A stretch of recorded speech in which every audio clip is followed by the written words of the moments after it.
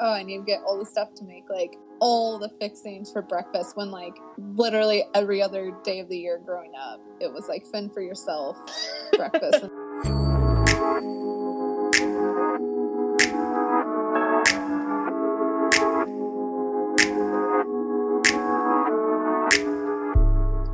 Hey everybody, and welcome back to Stew on That.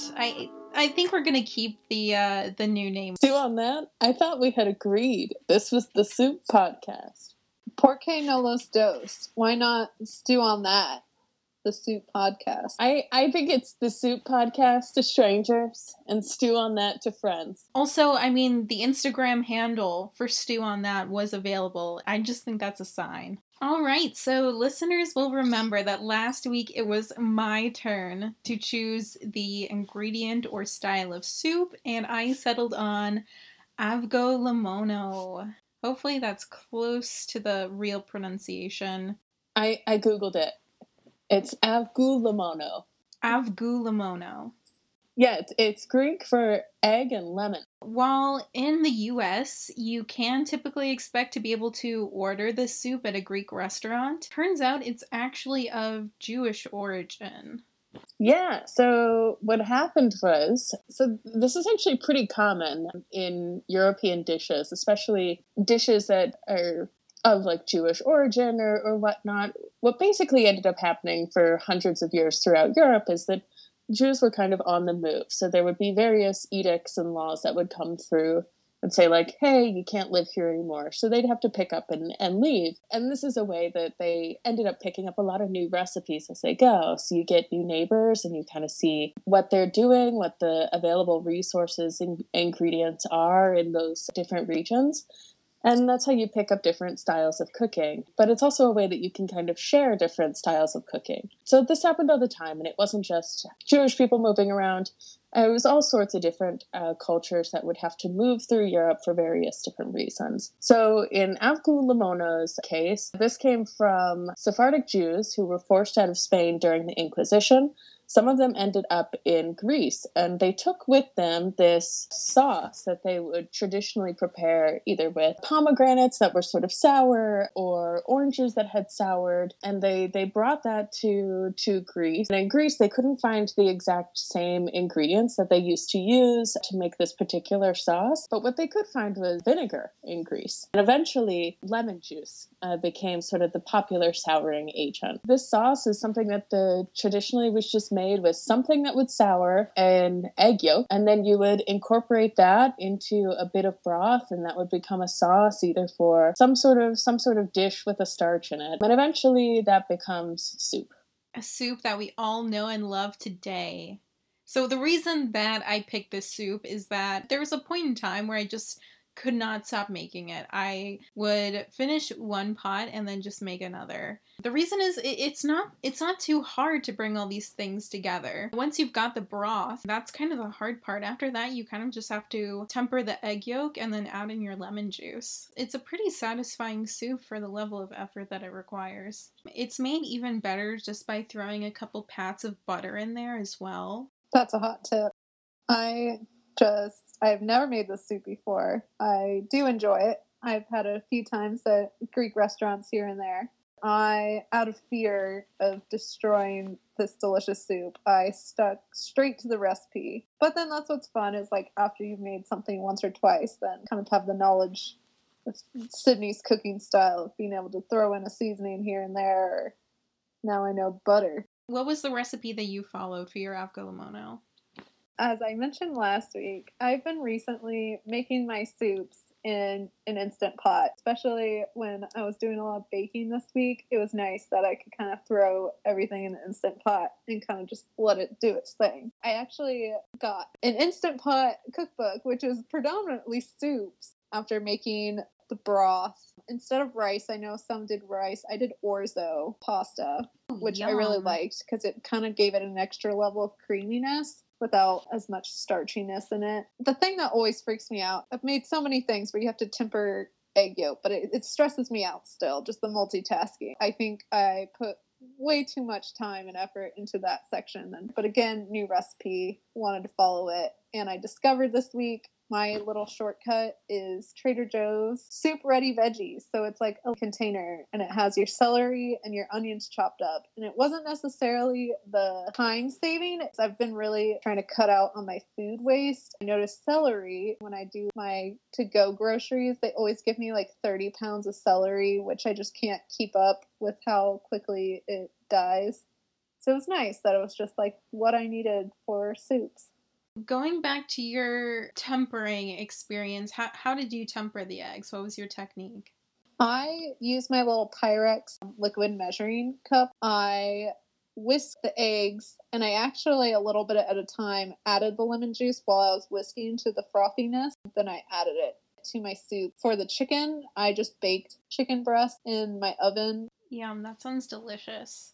Jackie, I know you did something a little less conventional, right? No, actually, this week I was so freaked out by the idea of the egg that I was like, I'm just going to follow a recipe. I'm just going to make it exactly the way that Delish.com says I should make it. I'd not tempered an egg before, and I actually have this like little automatic whisk for frothing milk. And I used that. I don't know. It was a new technique, and so I just wanted to do it the right way. I did a very similar thing to Maggie.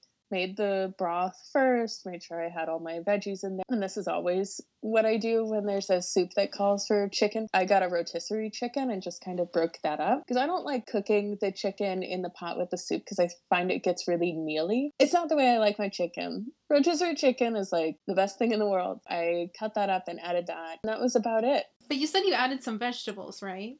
In my opinion, you can't make anything chicken broth based without an onion in there. It's just, there's got to be an onion, there's got to be garlic, and yeah, like Maggie, a bit of celery. And I did do rice. Jackie, I highly recommend that Trader Joe's shortcut then. It sounds perfect for like a Thanksgiving stuffing as well. They're doing God's work over there at Trader Joe's. Like, if they want to sponsor me, I'm all for it. Here's the thing, they could be our sponsor and all they'd have to do is occasionally send me a box of sea salt chocolate covered caramels that they have. That's all they'd need to do. Sydney, how did your experience go? This year, we had a smaller Thanksgiving than usual. It was myself, my boyfriend Tim, and his 12-year-old daughter. So a 15-pound turkey was actually too much. We're still working our way through leftover turkey. I thought it would be a great way to use up some turkey. He had already created some turkey broth with onion, carrot, celery, all that in there already. I was starting with a pretty flavorful broth. It already had all that depth in it. Honestly, it took me about 15 or 20 minutes to make this soup from start to finish. I did boil up some rice in it. Did the tempered egg dance. I found during my time as a single woman, the Pyrex measuring cup with an immersion blender is your best bet. It is a little scary because you're kind of just worried about getting scrambled eggs in your soup. So then, of course, juiced a bunch of lemons, threw in a few pats of butter, and called it a day. That's why I love this soup. It comes together so fast. Like, despite how many carbonaras I've made in my lifetime, yeah, I was fully expecting for some reason like scrambled eggs to start popping out and that bad flute noise from TikTok to play. Now it's time for a little side dish. The soundtrack for this Christmas for me has to be I'll Be Home for Christmas. Not the whole song because it's promising something that won't come true this year, but that part where they're like, if only in my dreams. I'll be home for Christmas, if only in my dreams. And that's just really resonating with me this year. I gotta say, I have to admit that Taylor Swift Christmas album slaps every single year. I can't stop listening to it. I will say though, Jackie, your song, I'll Be Home for Christmas, was written during World War II.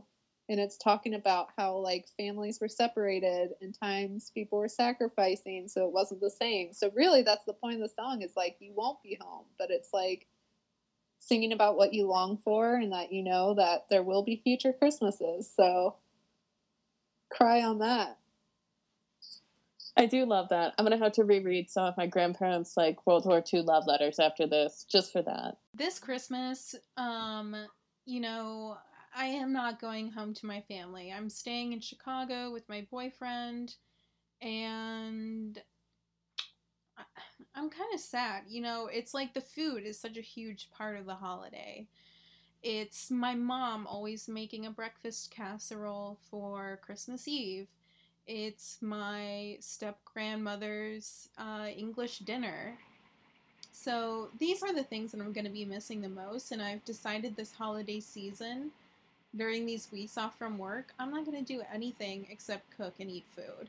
I feel like as millennials, we're just quick to Google search whatever we want to make, and that idea of the family recipe book, I don't know, I haven't seen it as much as like previous generations. I agree. And I will say I still use like my great grandmother's Paizel recipe every time I make Paizels. It is in like broken English, and I agree that's like it's a really good idea to like stick to kind of family recipes, or even like a side project while I'm staying home and stuff is like compiling these recipes that are in different households. Are we about to become scrapbookers? Michaels is trying to fight Trader Joe's for this coveted sponsorship. I fully agree on all points, and good going for Maggie's grandma, because I look forward to Maggie's Paizels every year, all year long. Honestly, I should make them more. Like, I have this iron that does one specific thing. Also, talking just like comfort, because I think that's another thing, is like holiday meals and family meals bring a lot of comfort, which we're all kind of striving for during this time. And not to sound like my PR self of like during this unprecedented crisis and all that, but like really, things suck in a short of it. But like, I was like, yeah, I'm not going to have a Christmas party or a gathering, but like, I'm still going to make myself a charcuterie board. I'm still going to bake my sweets. Like, I think we all need to be a little easy on ourselves and each other. And it's like, yeah, we're going to eat what brings us comfort. And that's okay. Do all those recipes.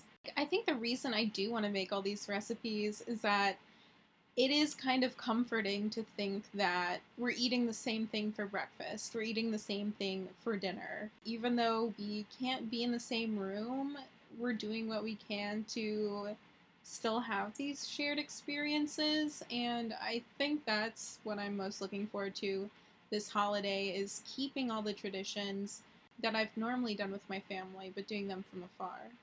What's wild for me this Christmas is, as you two know, but our audience may not, I converted to Judaism like a year and a half ago.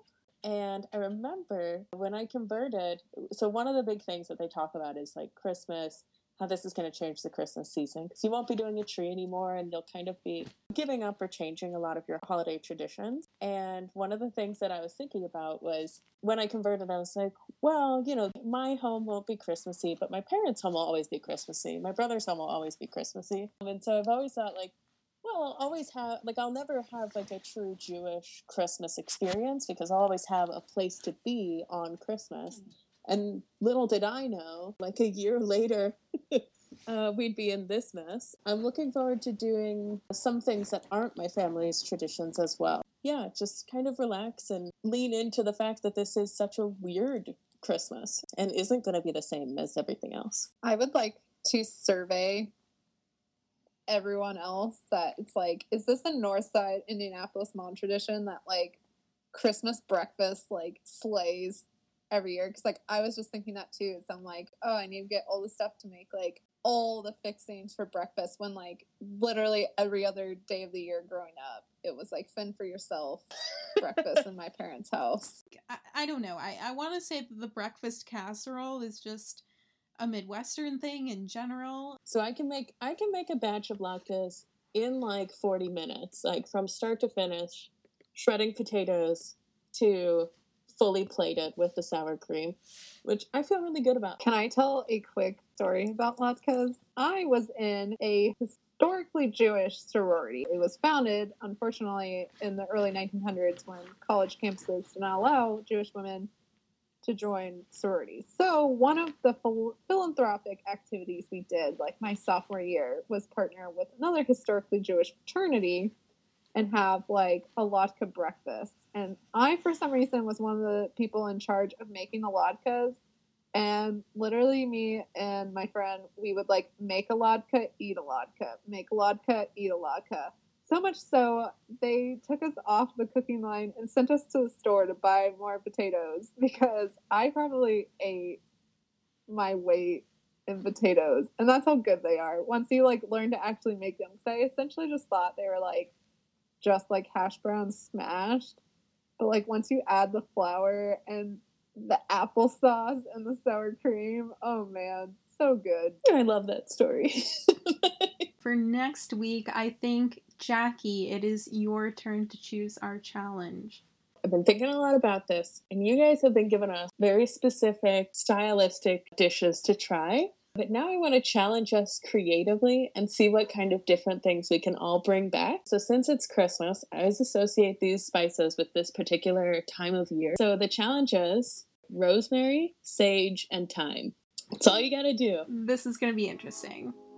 Yeah, I think we'll come back with 3 completely different soups. So don't talk to each other. Easily. Yeah. Different bases, I think we're going to get all sorts of stuff. Well, thanks again, everyone, for joining us. Trader Joe's, if you're listening, we still have that coveted sponsorship. For all of us, Sydney, Jackie, and Maggie, stew on that. And Merry Christmas. And Happy Holidays. I almost said Happy New Year, but we can say that. that.